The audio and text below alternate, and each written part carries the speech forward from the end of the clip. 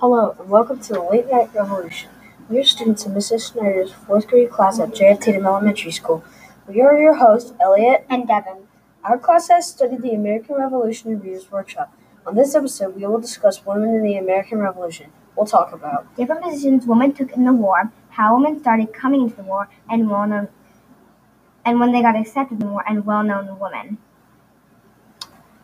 Grab some popcorn and maybe a few churros and enjoy the show. Who are some well-known women in the American Revolution? Some well-known women in the American Revolutionary War are Abigail Adams. Abigail Adams was the wife of John Adams. They met at the age of 14, but it was not love at first sight. On October 25, 1764, when the war started, Abigail had to work alone. Often, she would write letters to Mr. Adams because she loved to write. Also, she was a lover of liberty and said that women will not be bound under any laws who have no voice or reputation. People nicknamed her Miss President. So she guided her country to freedom. Abigail fought for freedom of England, slavery, and inequality for women. And then Abigail Adams died on October 28, 18. Another well-known woman in the American Revolutionary War was Deborah Sampson.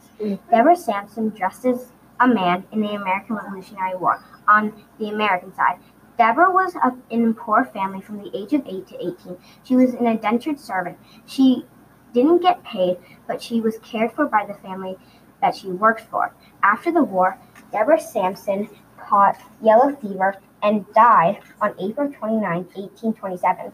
How did women start coming into the war, and when did they get accepted in the war? Campfires would follow soldiers around and wanted to join the war. George Washington thought his men were tough enough for the war and thought camp followers were useless, but then he accepted them in the war. And the British thought it was unfair that the Americans had help and they didn't, and campfires ended up being very useful in the American Revolutionary War. What are some different positions women took in the American Revolutionary War?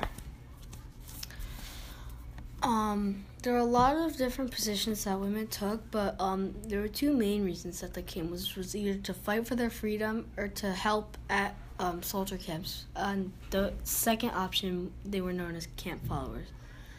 Nurses were not very useful at the beginning of the war, but became very helpful around 1777.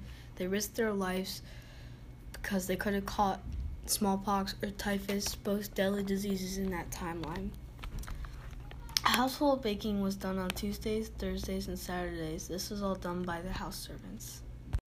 That brings us to the end of the Late Night Revolution. We hope you enjoyed learning about women in the American Revolutionary War.